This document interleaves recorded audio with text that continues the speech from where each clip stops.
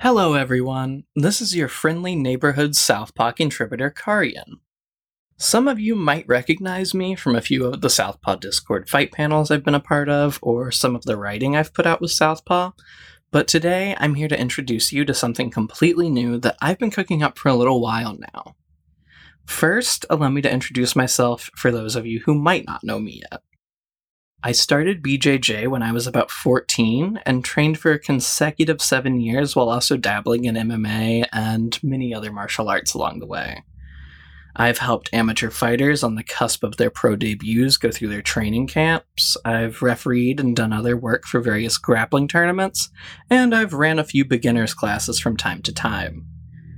I am also a neurodivergent trans woman who has had a very hard time feeling welcome in the world I grew up in. The world of combat sports is not a kind one for LGBTQ folks, neurodivergent folks, or really anyone from a marginalized background, and that's what this show is trying to address and hopefully change. I want this to be a show where I can interview LGBTQ fighters, trainers, and fans in a way that lets their personality shine and doesn't separate their love for fighting from their place in the queer community. A lot of times, the complexity of marginalized voices gets thrown out when they're shown in pop culture.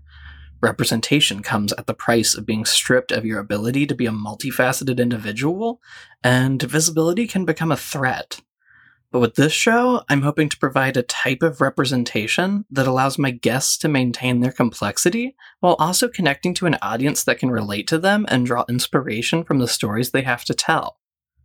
This is a show about amplifying voices, connecting the threads between individuals and community, and really cool submission moves.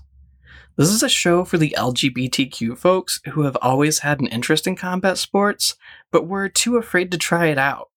And the hardcore fans who remember where they were when Sakuraba broke Henzo Gracie's arm alike. This is Pride Never Die.